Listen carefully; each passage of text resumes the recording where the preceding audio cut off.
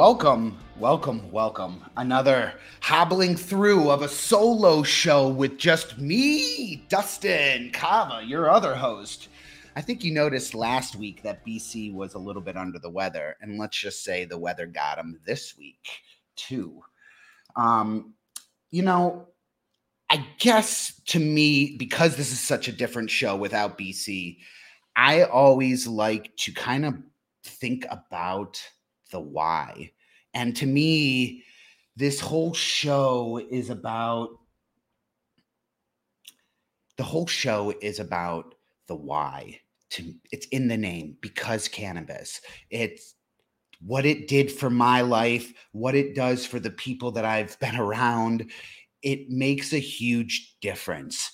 And to me, I am blessed with the fact that I get to talk to so many amazing people that have incredible why statements. And truthfully, today is really no different. We have such an amazing guest. We know that it's Friday. You're ready for the weekend. You're just kind of ready to, kick back and kind of get ready with your weekend. And, this is going to be a pretty laid back conversation today. As you can see, we're a little bit off, but, it's just one of those Fridays. So kick back, enjoy the show. I'm going to bring in my guest, and we're going to kind of start the gig. Hey, Erik. Hey, good afternoon. How you doing today? Doing well, my friend. Doing well. How are you doing? Oh my gosh, man. I am telling you, we are hobbling through today.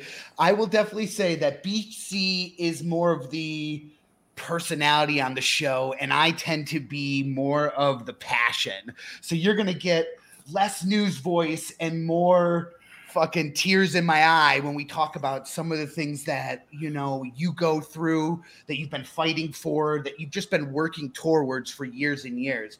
But first, I kind of want to give everyone listening a little recap, just a basic bio on you. And, you're a cannabis educator, a lobbyist, an advocate in the industry. You were a master solventless cannabis extraction specialist. You're a disabled Army vet and a patient. You publicly speak. There is so much about your why and what you do and just your past. And I guess, I'm just pretty excited. This is going to be a pretty well-rounded show, and we're going to be able to hit on a bunch of pretty amazing topics. So thank you again for being here. It's my pleasure to be here, man. I'm always looking to get the word out to more and more people about how this plant can save your life, Yeah. I guess I want to talk. We'll start back a little bit with your past. I mean, you have been a content creator for years and years. And as someone who, not in this various capacity with the show, but in my own businesses and stuff like that, the constant content, the constant educating, there are more downs than up when it comes to you presenting your education to the world in terms of like YouTube. You don't have this one-on-one, you don't have this, right. That personal where you can see the eyes and see that what you're saying is actually clicking and what you're doing is providing an immense amount of value, but you're putting it out in the ether. And, it's pretty amazing to see, one, how far you've come, and just the due diligence that you do to continuously make content, no matter how you feel, no matter what day, no matter what, you're out there, you're educating. It doesn't stop. Oh no, it never stops. Neither does the learning process. And that's something to me that I love, even about this show. It's not about me educating others so much. It's the fact that I get to be so educated. I get to sit here and hear and surround myself with people they're learning every day. I think the ones that succeed in this industry are the ones who understand that they have to continue learning every day. Oh, absolutely. Once you think you've learned it all, you're pretty much done. This plant is so amazing in its breadth and scope of what you can do with it, the medicinal value it contains. I learn something new every time I press a new strain. I never get bored with it, which is one of the reasons why I'm such a big fan of making flower rosin. It's a case use thing. A lot of guys that you'll talk to are into washing hash, okay, and that's fine. Nothing wrong with hash. It's delicious. It's wonderful. But the amount of labor involved and time and extra equipment that you have to do it properly makes it demand a much higher price on the market, making it non-affordable to most patients. Okay, because a lot of patients are disabled, like myself. We're on fixed incomes. You can't afford pricing your product at 80, 90, $100+ a gram. That's not affordable to patients. It's not sustainable to medicate with. That is, I consider hash rosin a recreational product just because of its price point and the fact that it has to be, the labor involved warrants that price point. My particular case use is I have patients who go to the dispensaries and they spend anywhere from 50 to 65 an eighth for an eighth of weed, and they need to get the very best out of that flower. Yeah. Okay, but they can't wait 2 or 3 days to have it done. So they bring it to me, and I can give them an instantly usable, single stage, A-grade bud solventless concentrate, full spectrum, right there on the spot. And for my case use, which is helping patients make better medicine, that's the way I've had to focus my attention. And while I have made hash on a limited basis, it is not something I focus on. I focus strictly on flower rosin. It's where I get some amazing results. It all depends on the quality of the material that you start with. You can't make good rosin out of bad flour, Yeah. And unfortunately, over the last couple of years, our grower processors have all been bought out by multi-state operators. And as a result of that, the quality has gone way down. And I mean, way down. Strains that I was pressing 2-3 years ago and I was getting 28, 32% yields, I'm getting 24% yields on now. And I'm not pressing it any different. The flour changed. That's the thing about flower rosin too. The rosin press is a crucible. It never lies. Okay. It will always show you the quality of the flower that you're dealing with. So you can't say that it's the same strain and it's grown the same way if what I'm getting isn't substantially like what I got before. Yeah, no, that's absolutely the case. Do you think, I guess my question to you, is it the same cultivator that, how to say this? As a patient myself, it has always been a dollar amount choice, especially in Ohio. We have to buy by the 10th. We have to, at the amount of money that most of the high tier, concentrates in our system here that I am able to purchase, we're talking, $85 to $100 a gram still. And there is a point as a patient where it's just not feasible. When I look at other states and how it worked for patients, I look at Michigan and I saw some of the verbiage in what was passed as really powerful. Originally on, it was like, any means necessary to get your medicine was acceptable. If that meant you had to order it out of state, buy it from a guy on the street, whatever it is from your perspective as a patient, it was right. Any means necessary.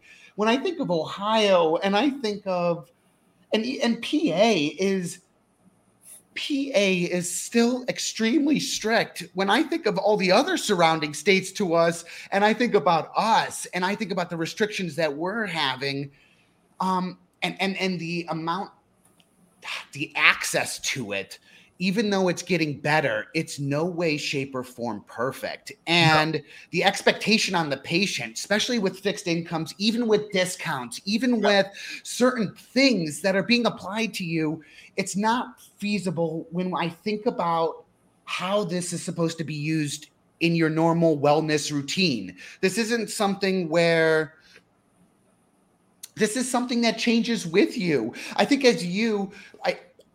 I think as someone who is working with so many different patients, helping them get to that end stage between what is financially feasible to them and what actually is effective in how they need it, you are also seeing the change in a patient, right? Oh, absolutely. So, yeah. and you understand that this strain may be for my after I eat because it helps me settle my stomach. This strain may be for before bed. I may actually want more, of some other non-THC dominant heavy strain before certain instances. And you're seeing them use it at different times of the day and different reasons. And for that, it has to be cost effective. It just has to be. Well, let me give you, I can use myself as a perfect example. Okay. When Pennsylvania signed legal cannabis for patients into law in 2016, we did not have any dispensaries available until 2018. Okay. That's when my journey in the cannabis space in a public way started in 2018. Okay. We like to call it coming out of your cannabis closet. Pretty much, yeah. Look, cannabis saved my life because after my Gulf War service, I was a basket case. Okay. I got out of the Army in October of 91 after having served both in the Cold War by being stationed in West Germany prior to the fall of the Berlin Wall, but also going and fighting in the first Gulf War in 1991. A lot of us got very sick. We didn't have IEDs and urban fighting like the guys who went later on had. But what we had to deal with that they didn't is chemical weapons. And a lot of our damage is all internal. Okay. My lungs, my metabolism, it is a big problem for us. We're dying at elevated rates of really aggressive cancers, pancreatic, brain, lungs. And it's all due to the environmental conditions, the burn pits, the oil smoke from the burning oil wells. All of these things contributed to the myriad of problems that Gulf War veterans have been facing for the last 3 decades. I can tell you that by 1994, my mental health and my physical health had deteriorated to the point where I lost where I was living. I was homeless on the street, and I tried to kill myself back then.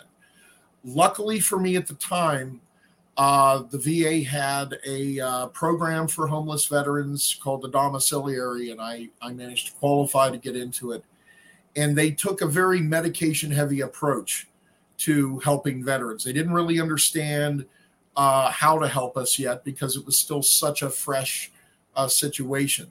So there was a lot of missteps on the VA's point during the 90s, and we were treated less than stellar by the system. But what I ended up finding after being a zombie for over a year on all the medications that the VA had me on was that with the judicious use of cannabis, I was able to get off of and no longer need any of the psych or sleep or pain meds that they had me on for 5-6 years. Now, I was still using it before it was ever legal, but now we fast forward to 2016, right? Pennsylvania decided that, well, we have to do something because everybody else is going to have medical soon. And they had an opportunity to give patients the basic rights that most other states have for their medical patients, which is the ability to grow your own medicine, because not all the dispensaries are always going to have strains that are useful for you, that work well for you. And you ought to have the right to grow a few plants for yourself to medicate for what you need to at a much cheaper price. What Pennsylvania did was they ripped home grow out of the bill before it got passed. They also made sure that the cost of entry was so high that only corporate players could play here. Okay. They were warned by our Auditor General back in 2018 that if Pennsylvania had been the first ones to legalize in the region, we'd have gained $500 million year one in tourism and tax money and all that. But our GOP-controlled state house was not going to give a Democratic governor the win on legalization, so they have thwarted every attempt to not only get adult use legalized, but also to put in the kind of social equity licensing that other states have moved forward on, like Massachusetts, Michigan, and things like that. Also, Pennsylvania, and you know this from being in Ohio, has one of the most restricted systems anyway, because you cannot smoke flower in Pennsylvania at all. So there's no pre-rolls. You cannot buy edibles except for tinctures and capsules. So there's no gummies, there's no brownies or any other kind of edible medication, except for RSO, of course. But that's $75 a gram at the dispensary. Right. It's all mini bar prices. Now, I will tell you that I have, because of the nature of what I do, a lot of small growers. I call them subsistence growers, guys who are just growing, 4 or 5 plants for their own use. They're not commercial growing. They're not selling it, but they're growing some of the highest quality flower I've seen this side of the West Coast. And I need to shout out some boys from Ohio, my boys, the Quality Brothers. They are putting out the highest quality flower Pennsylvania's ever seen. And they're doing it on a small craft growing basis. It's very exclusive. It's very, very hard to get, but they don't charge the kind of prices you would think they would be charging for the kind of quality they're putting out. So when you go on my YouTube channel and you see me pressing space cookies or GMO or Mac 1, if I don't say the name of the processor, this comes from the Quality Brothers. Okay, and these guys they love their plants. You can tell the minute you look at this stuff, especially if you put it like in a Mason Bright jar and look at it under magnification, it looks like you're looking at the inside of a geode. It trichome heads covering the whole thing. And the kind of material that you start with equals the kind of material I can produce from it. So they're giving me better quality at a much better price point because, okay, you're spending $65 an eighth, that's almost $450 an ounce. Exactly. Okay, but if I'm only paying, less than $200 an ounce and I'm getting exactly better returns and better quality, but the cost per gram for me goes down to under $30 a gram.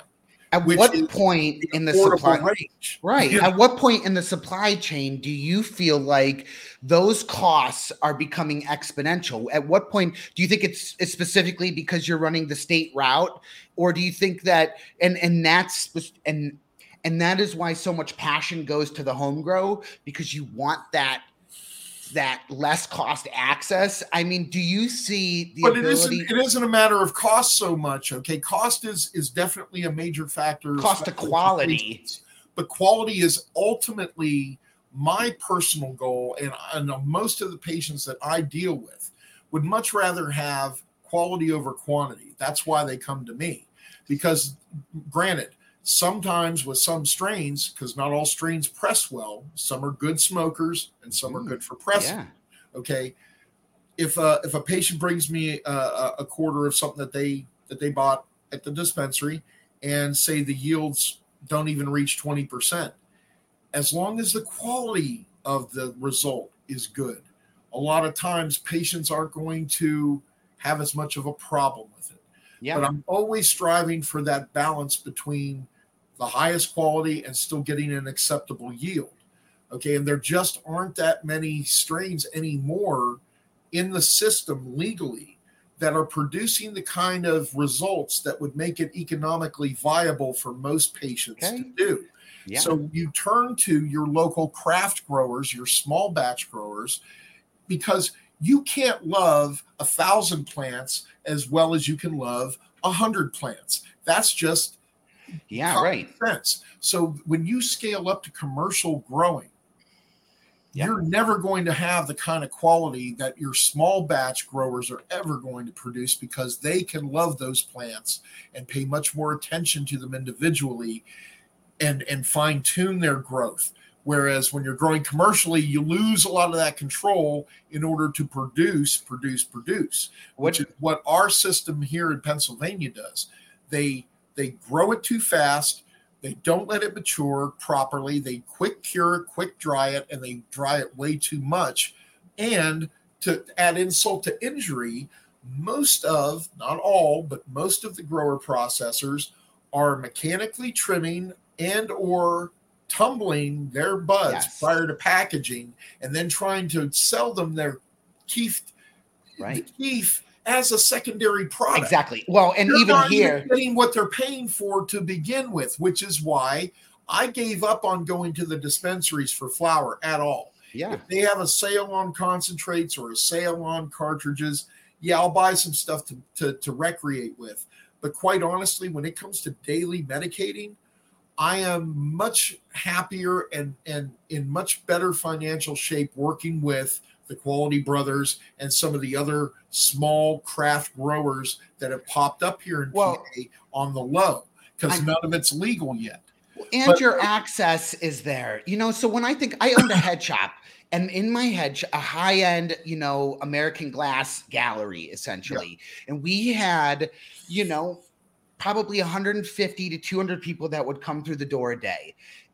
Since Ohio's laws have went into effect,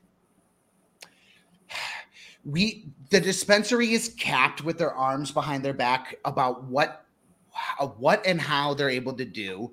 You are not allowed to get your medicine from anywhere else, and when I think about the people who get to have the dynamic that there we go, man. I love it. You like it a lot? This Northern Lights edition, this thing's the shit, man. I'm telling you. Give me just a second. I'm going to grab my jar and I'm going to do a dab with you while we're on here.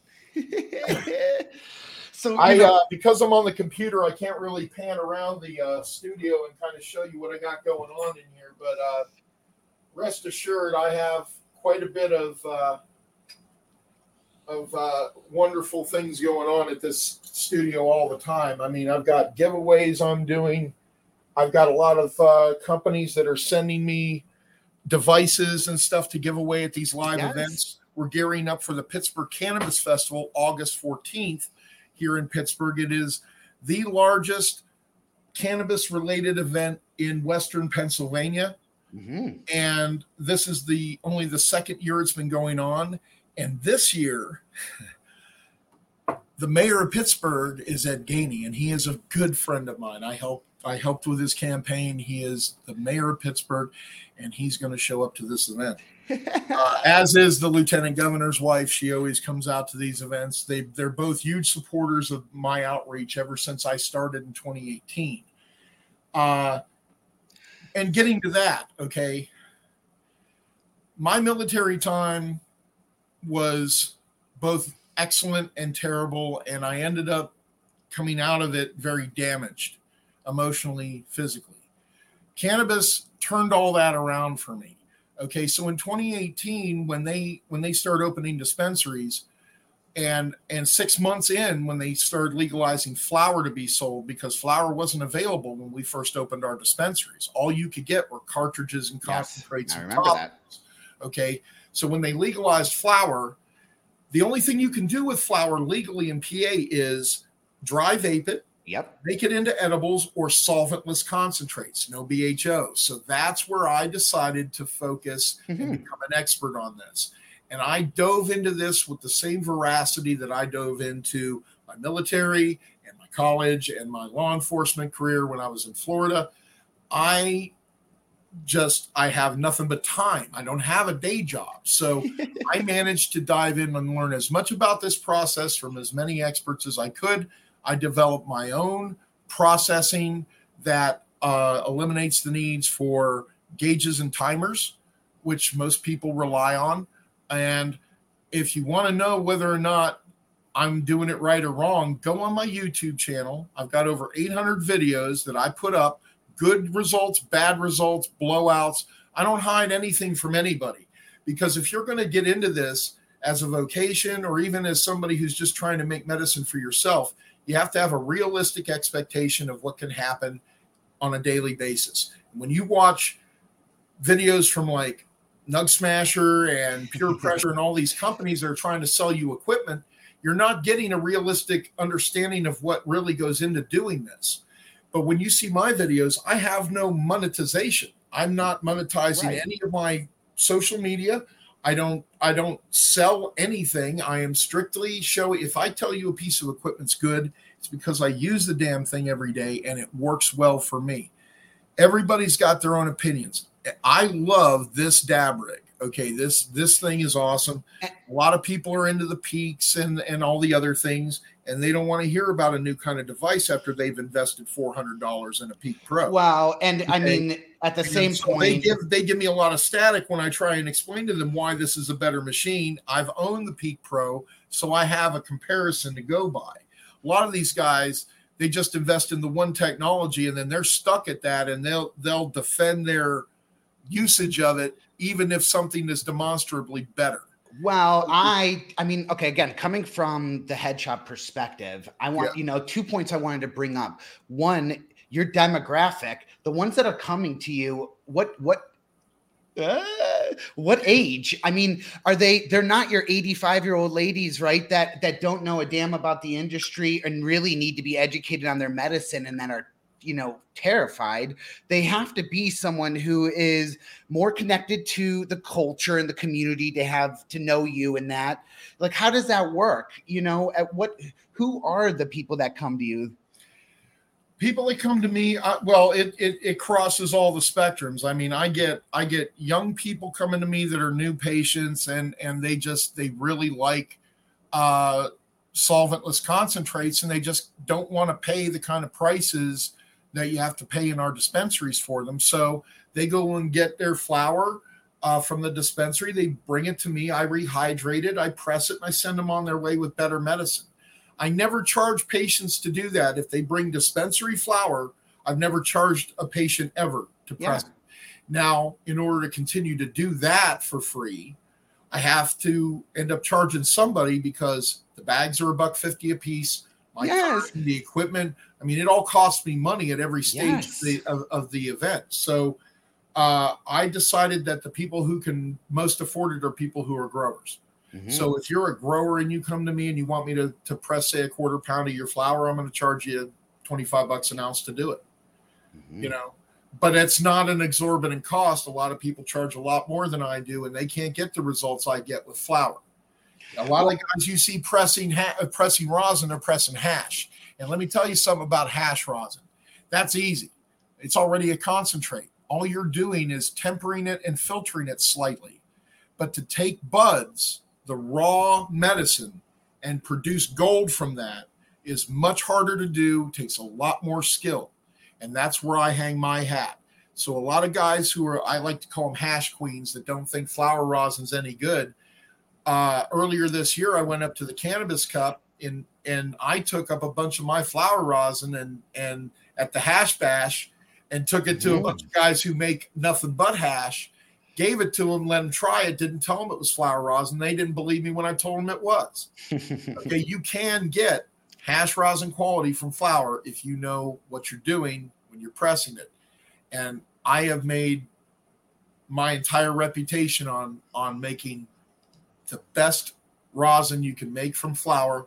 And is it as good as in every single way? No, it's not as clean as hash rosin in terms of taste, but all the terpenes are there. The medicinal value is all there. Well, it is a hell of a lot less expensive per gram to make and acquire than it is hash rosin. And again, you are educating the person about the process. It's not, I'm going to go in my back room and do this while you have to sit out here on the couch and wait. It is, come with me and I'm going to walk you through the why. Come into the studio and let me show you exactly how this and that works. Matters. Exactly. This is a patient or a person that has come to you for a need in the first place. Smack one of those back for me. So this I love the Aspire. It's got a different color scheme. It's got a blue light instead of the orange red one that the regular one has. This thing's set 150 degrees, and I run mine dry. I don't run water in mine because my lungs don't react well to moisture. And when you fill your rig with water, you're just humidifying your hit. So for me, when I do it dry, it doesn't make me cough as bad. Yeah. And what strain, after you're done smacking that back, what strain are we puffing on today? Space Cookies by Quality Brothers, baby. Dude, when I get when I pressed a quarter pound the other day, that's an entire month's worth of medicine for me. Yes. And the cost per gram, based on the price I'm paying for the flour, is $23 a gram. Yeah, and now that is reasonable, especially when you're considering anything up to $40 a gram for solventless is very reasonable. So when you start getting into the $60, $80, $100 a gram, that it's no longer a medicinal product, it's more of a recreational product because of the price point. Well, and again, this is a wellness routine. I mean, some people need the fast, hard hit that a concentrate hit does. I'm one of those people. Exactly. I can't smoke flour at all because my lungs are so damaged from the Gulf War that all I can do are concentrates that get me where I need to be with my pain and stuff like that, because cartridges, they don't do it. They don't get me where I need to be. And to me, I think that there is, in a lot of the people that we got to deal with, there is the process that they love. They love the carb cap process. They love waiting for it to heat up and get to the exact temperature. The process matters in their routine. It's almost like the sipping your coffee in the morning and getting the cup made and any, and again, I like that idea that cannabis, the usage of cannabis is so open to that. It's that means of, if I need only 5 milligrams every hour or 45 minutes, I can take a smaller edible and dose myself out. If there's reasons for me to dry herb vape my flower and I have a different feeling, that helps me more at night. I get more CBN and other things off of my material that truly makes a difference in a different part of my wellness routine. Even my oil, using my reclaim for making edibles later on. I love that the plant is so reclaim.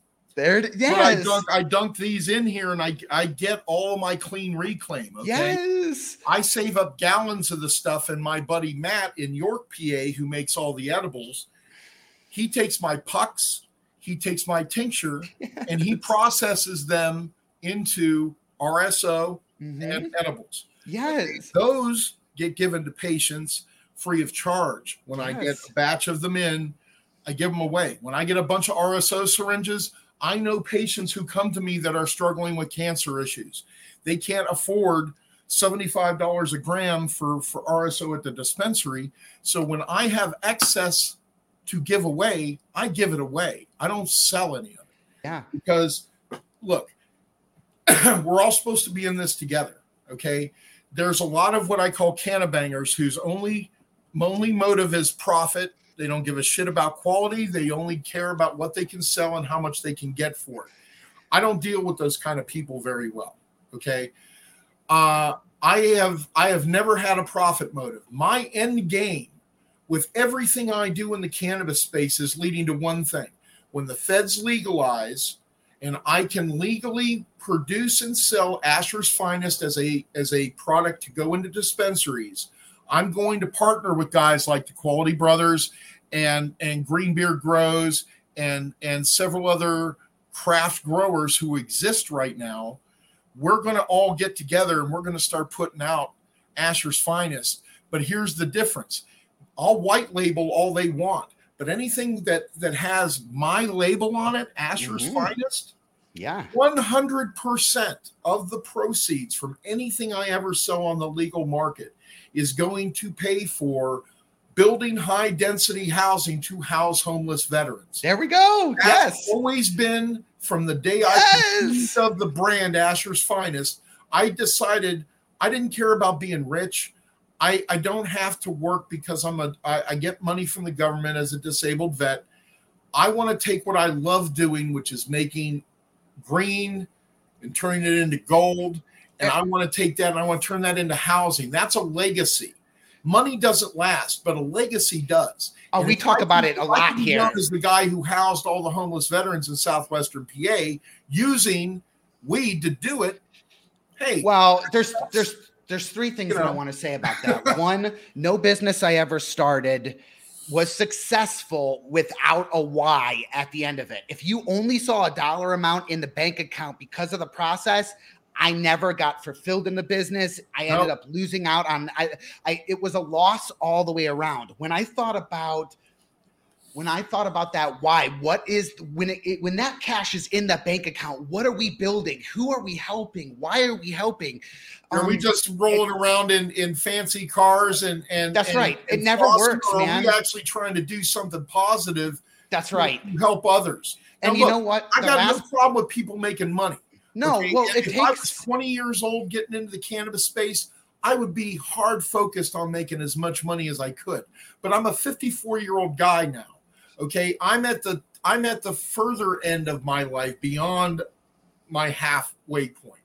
Okay, especially with my health issues. So I feel a sense of urgency to take Asher's Finest to that point where I can break ground on that first project, because until I get to that point, I'm still propelling towards that. Okay, and whether that's doing podcasts like this or doing public events like the Cannabis Festival we're having in Pittsburgh, August 14th, or whether it's going to the State House and speaking at the Rotunda and lobbying to our state reps. But see, here's the big difference between Ohio and Pennsylvania. You guys are not a commonwealth. You got enough signatures from the public to get the legalization issue put on your ballot for this November. So you people need to get out and vote, because if you voted in, now your state house has to comply. Well, we've seen in a commonwealth like Pennsylvania, we're prohibited from having voter-initiated binding referendums. So all referendums have to come through the state house, and that's where we hit our roadblock, because we have a Democratic governor and a Republican-controlled state house. And the biggest problem with Pennsylvania is that we are a schizophrenic state. You've got Pittsburgh on the west side, you've got Philadelphia on the east, and these are the two biggest cities in the whole state. But the rest of the middle of the state is all Trump land. Okay, it is a very rural, very conservative, very religious, and even though most of the voters still want it legal, the state reps that represent those districts are Republican and refuse to move any bills forward. No home grow bills, no drunk driving protection bills, DUI protection bills. None of that shit's getting through, because they will not give a win to a Democratic governor. See, it hurts. They feel it hurts them, but they're not understanding that while they're waiting for this, for their perfect governor to show up, people are suffering here. Okay. The prices are still outrageous. They've come down a bit, and there are discount programs, but the quality of the medicine has gone way down since the buyouts of all our GPs by MSOs from out of state, which was never supposed to be allowed, by the way, when they first crafted our law. Pennsylvania owned and operated only. Well, in the last 2 years, that changed, and now we've got a quality problem and a pricing problem, and we've got a lot of patients who are turning back to a gray market, which is craft growers that they know in the region. What? I guess why PA, Eric? I mean, if you could go to Oklahoma, right, and have the ease of access for, say, $3,000 and do whatever the heck you want. If you could set up an educational base just a few states away in Michigan, or even on the East Coast, there's opportunity. You're really valid question. Okay. And I've been asked this a couple of times. I'm going to give you the best answer I can.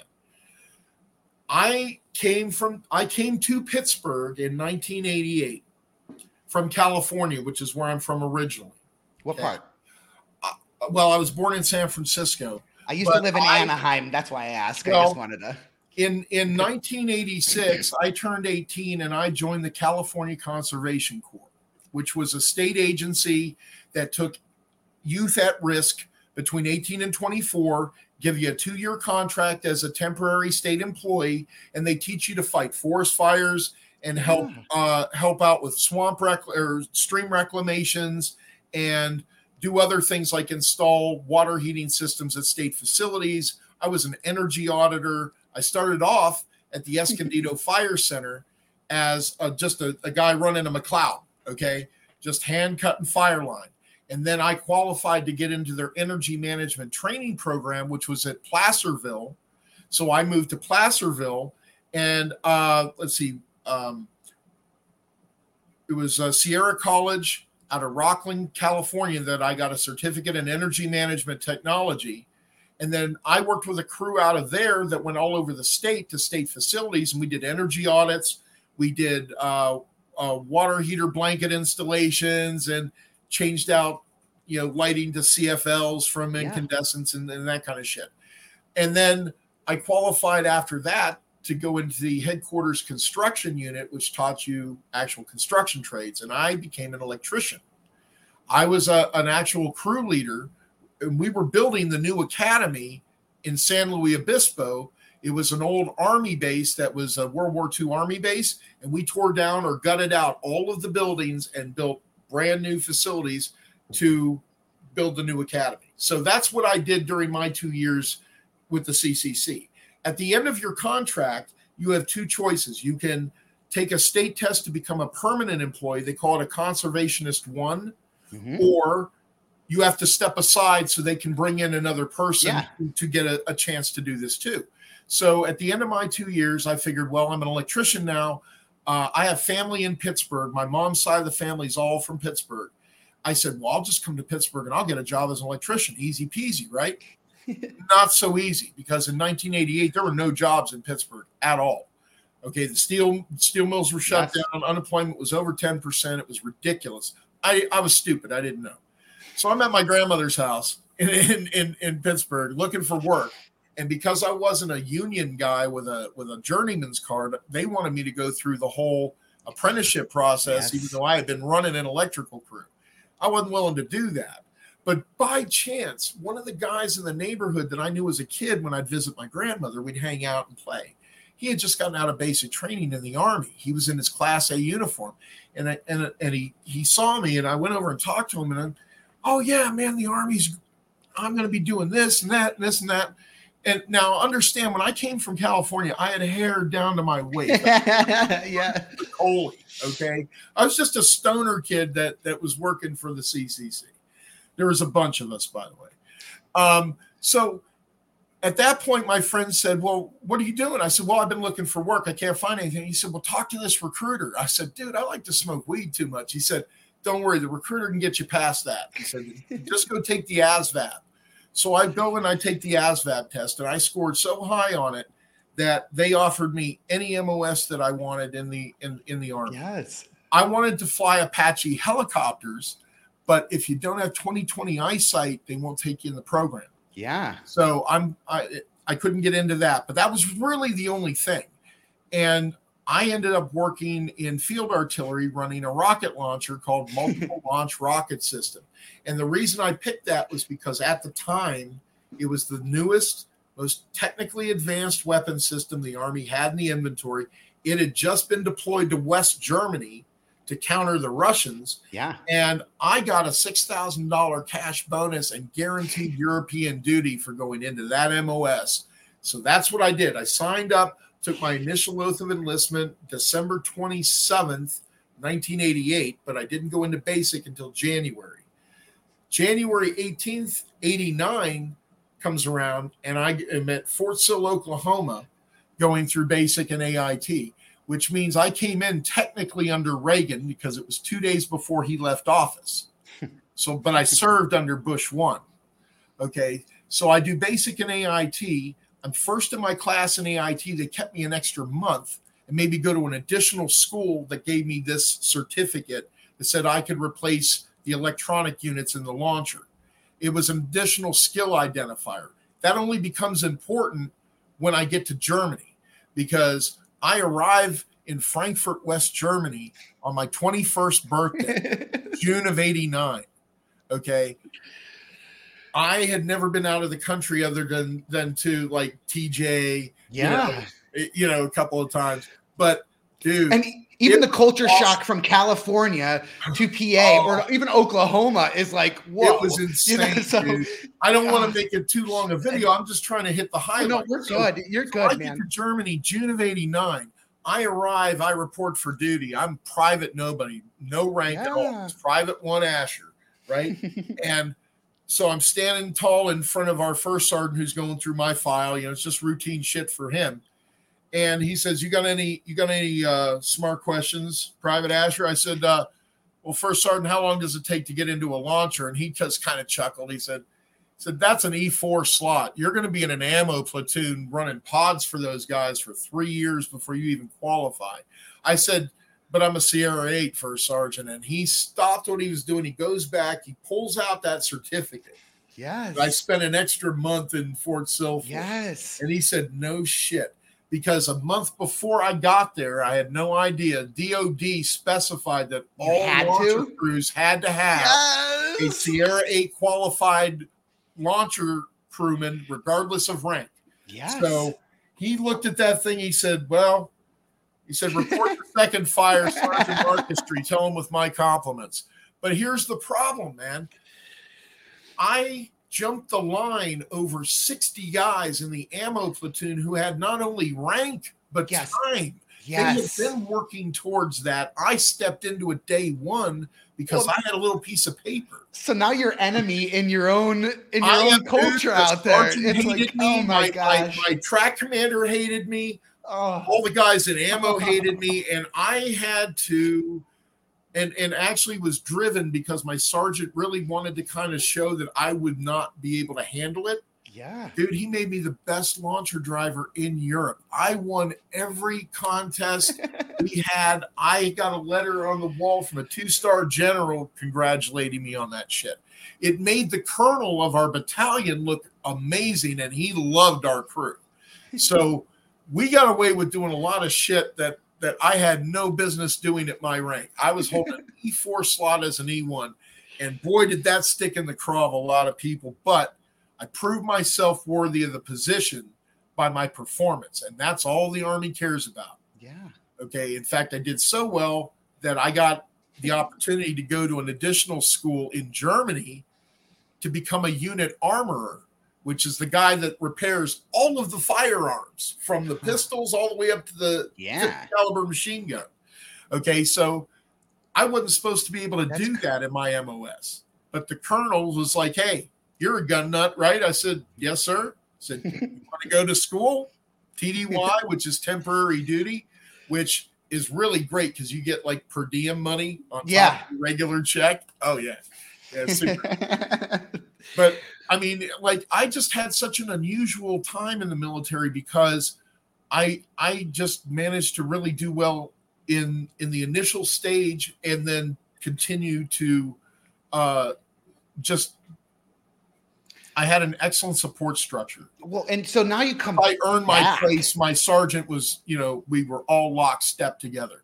And when we got deployed down to the Gulf, we went down December 17th of 90. So I spent Christmas in Saudi Arabia. Yeah. I spent January, New Year's in Saudi Arabia, and then February in Iraq and ended up in Kuwait, and then ended up back in Saudi Arabia and in Kuwait, guarding the oil wells that Saddam had lit on fire. So we're sitting in the middle of these huge billowing smoke, just breathing this shit in all day long. No masks. Yeah. No masks. Plus we got hit with sarin gas. Okay. The VA just last month announced officially that they acknowledge that Gulf War syndrome is in part caused by exposure to sarin gas. Oh my God. I have been saying that for 32 years because my lungs got shot to shit out there, and that's why I couldn't serve anymore. It wasn't the desire. I wanted to serve. Yes. Okay, and that's what fucked me up initially when I first got out.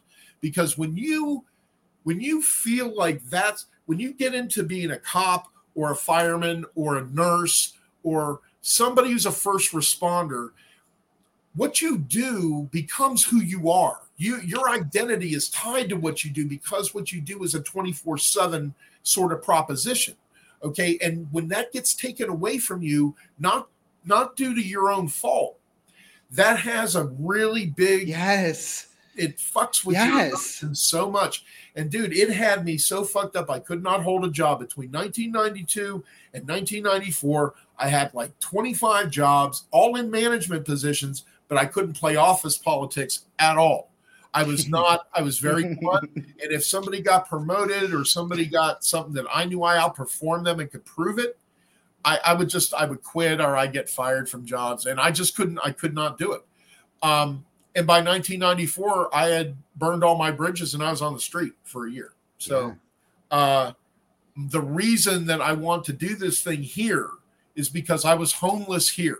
There are 25% of all homeless people are veterans. In some cities, it's 40%. Even higher. Yes, okay? Exactly. So I want to be able to take what I do and not just make a bunch of fucking money and have a big fancy truck and a house and shit. I live in an $800 a month apartment here. Okay. But what I do for people, the value of that is so much greater than any money that I would be getting. I help people live better quality of life. I teach them how to do this themselves so they can make better medicine. The impact that I've had on the cannabis space here in Pennsylvania is the fact that I was the first one to ever be allowed to give a public demonstration of rosin extraction in a public venue. I have since gone on to do it at public libraries, convention centers. I go to public events that are not cannabis events, wellness events, and music events, and I demonstrate this to people. It destigmatizes. It lets people see this is not a scary process. It's simple heat and pressure. Yes. Okay? It's not dangerous. And when they see the quality of the product that comes off of that flower, and some people have taken their first dabs with me, and it's just life-changing for some of these people. That is more gratifying to me than any of the money I could have possibly made doing this. But that's what you asked, the why. The why. And that is it. Yes. I could go to Oklahoma. I could go to Michigan right now, make a shit ton of money. But here's the thing. I'm not a transactional guy. I'm a relational guy. Yeah. And I have cultivated strong relationships with dispensary owners, bud tenders, wellness doctors who help me get their veterans their cards for free. Okay. That normally costs $200 a year to get a recertification. Yeah. I can get veterans their cards free of charge. They still have to that's crazy. Yes, but it's a lot less. It's 70% less. And that really helps out a lot of guys who otherwise wouldn't be able to get their cards. Okay. So it's the other things that I do besides just making rosin. It's the education that I do. When I go and I'm a speaker, I speak at public events. I go and lobby on behalf of cannabis at our state house, and I go to Michigan on behalf of the caregivers. Yeah, because they're trying to rein in what the caregivers in Michigan can do. Yes, they're trying to roll it back, and they have, and they have. I mean, and they offer things like the micro licenses, which were a couple years ago almost economically unfeasible to even think about it. Now they've dropped the price, but they've made it just as restrictive. It's been a difficult choice to stay here. As I see what goes on in Oklahoma and Michigan and soon to be New York and Virginia. And now you guys, you and Maryland both have gotten enough signatures that your legalization is now on the ballot. So your state house can't stop it now. You have bypassed their ability to block it. That's the problem with Pennsylvania, is that our system, our state constitution forbids us from doing what you guys just did. So here's what I've been proposing, and I can't seem to get anybody to get any traction on this. I think that we have a legit constitutional challenge to that prohibition. Because of how many states? I think that if NORML and Marijuana Policy Project actually put real resources with their legal team into Pennsylvania and put a constitutional challenge on that, and we could get that repealed, we would have had legal weed 3 years ago if we could have put it up on a voter-initiated referendum. But you can't do that in a Commonwealth. So that's the kind of paralyzing politics that keeps people like me with one foot in both places, because I end up going to other states to get things I can't get here, like edibles and or how about this, cartridges here. Half-gram cartridges are $50, 1 gram or $90. You go to Detroit, you can $20, $25 for a 1 gram. Yes. Even liquid live resin cartridges, you can get like 5 for $100 or 4 for $100 sometimes. And they're damn good cartridges. But you take the risk because you have to drive all the way through Ohio to get there. Right. It's 6 hours from here to Detroit for me. Eric, man, this is. And with the gas prices the way they are, I'm definitely not doing a lot of that right now, I kind of, your why is the type of why that makes a difference. I think it's, I think you even have the background where you're used to running into the place with the largest amount of fire, like instead of when most people run away in fear, you're running in. I wasn't the guy with the rifle running into battle. I was the guy the tracked vehicle shooting rockets and taking out square kilometers. That's what I mean is you're used to that idea that there are places where you have to.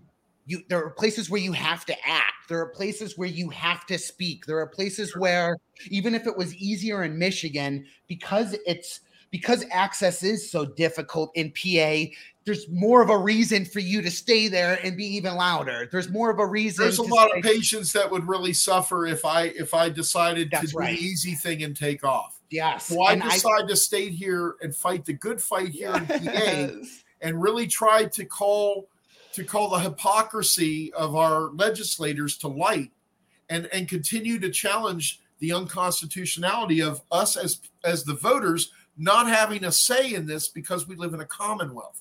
It makes no sense. And I really hope that shows like this are going to get some kind of traction, and maybe MPP and maybe National Normal will get their shit in gear and get their national legal teams over here to Harrisburg and challenge that shit. Yes. Because I guarantee you, if we could get it banned or strict from our state constitution, the very next year we'd have it on the ballot too. But you guys are going to be legal this year, and I'm really, really encouraging anybody in Ohio, if you can vote, you need to vote for your bill that allows adult use, because it also includes home cultivation. Yes. Okay. You're not going to have to buy these overpriced tenths. Is that what they call them in Ohio? Yeah, it's 2.5 grams. Is that? Yes, it's 2.8 for $60. All the way up. And so you've added an extra $120 per ounce just in the way that they price that out in a tenth. Man. And here's you got to come pay me a visit here at the studio, man. Sometime. What's even worse is your prescriptions to the Quality Brothers. Well, and what's worse is your prescription is designated to a 90-day period, right? 90 days. Yes. Now you have 4 90-day periods in your yearly license. But what this means, and what the officers and the police have been able to lobby and petition when everything happened, was if I am caught with my jar, which I had paid $60 a tenth all the way up, I did the right thing all the way through. If my jar is outside of my 90-day increment on my issue, then it can be taken away. I can be charged again. I can have a whole manner of things. And so, it is so difficult. And again, dry air vaping doesn't work for everybody. This entire pretense about they know what's best, they know what device is best, they know what means and what increments are best is insane. And when we look at the flower, I am allowed the amount of oil that I am allowed. What they say is an eighth is a 1 day, and a tenth of flour here is my 1 day increment. Really? Yes. Really? Now, no. Yes. Actually, I mean, a tenth is a 2 to 3 day increment for them. A gram or their level of my concentrates here is deemed as 1 day. So I'm allowed to buy 28 grams of flour or of oil compared to my 1.5 or 2 ounces of flour that I'm able to get. Well, 28 grams of oil. And so, like to me, that's a year's worth of usage in concentrate to what you're allotting me in my flour in that 1 month increment. And so that's what happens when the laws are made by people who don't understand cannabis in the slightest bit. The funniest thing is I was just talking to a friend who was speaking in Virginia, and he talked to the panel of 16 guys who were in charge of the rules and what's going forward, right? And this gentleman came in, and we know him, and he said, "May I ask how many of the panel here knows what the endocannabinoid system is or has ever heard of it?" And only 3 people of 16 raised their hands. And it's like, whoa, guys, this is 75% of you have absolutely no qualification to be making a decision about how this interacts with a patient or a body or any other thing. And yet you guys are on this panel. And that is it across the board. Ohio has the same type of things. PA had the same type of things. Even Michigan has the same type of nonsense that goes through. And I do. I hope this resonates with some people who can come to PA and actually make a difference for you. Well, like I said, I've been speaking on LinkedIn to the head legal counsel for NORML, and he doesn't return any of my messages. He doesn't seem to be terribly interested. And see, here's the problem in Pennsylvania. All of the local chapters, they're run by people who have conflicting business interests that influence their ability to, in my opinion, lead. Now, this is just an opinion. I'm not saying anything libelous. I'm not naming any names. But anybody who knows the major cannabis organizations, the official cannabis organizations, know that what I'm saying is completely true. Yeah. There are very few organizations that are only out to help people. There's individuals who do that, like myself and my friend Matt over in York, who helps out patients with the edibles. The Happy Hippie, that's his name. Yeah. And I want to shout out to my Men with Dignity guys. And knowing some other veterans who, we're all veterans too. Myself, Matt, we're taking it upon ourselves to create a small veterans network that can help other veterans access medical cannabis, get their certifications, make sure that it's affordable, and make better concentrates. But the thing that's great about cannabis is the versatility of it.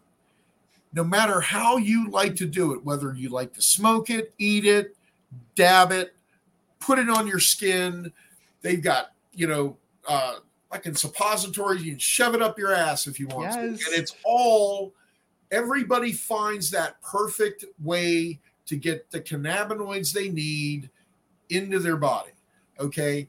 Dabbing isn't for everybody. Making rosin isn't for everybody. But for those that truly like it and love it, and it gets into your blood, and I'm telling you, man, it becomes an obsession.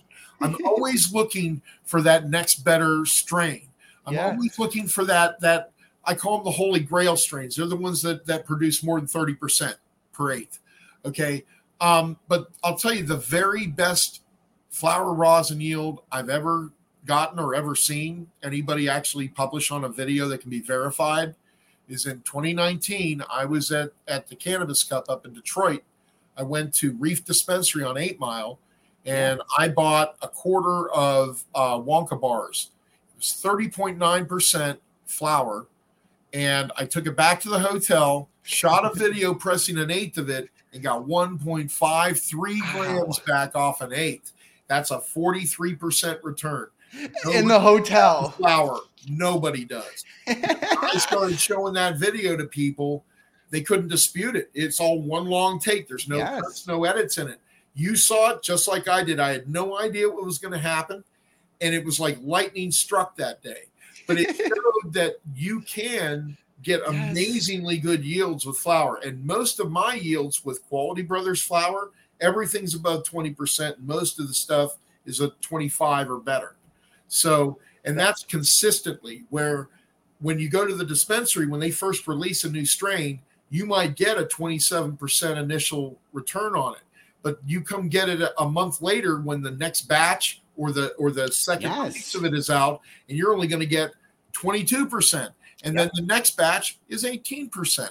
And it's not just because they're pulling it from different parts of the plant, although that is part of it. It's also because they can't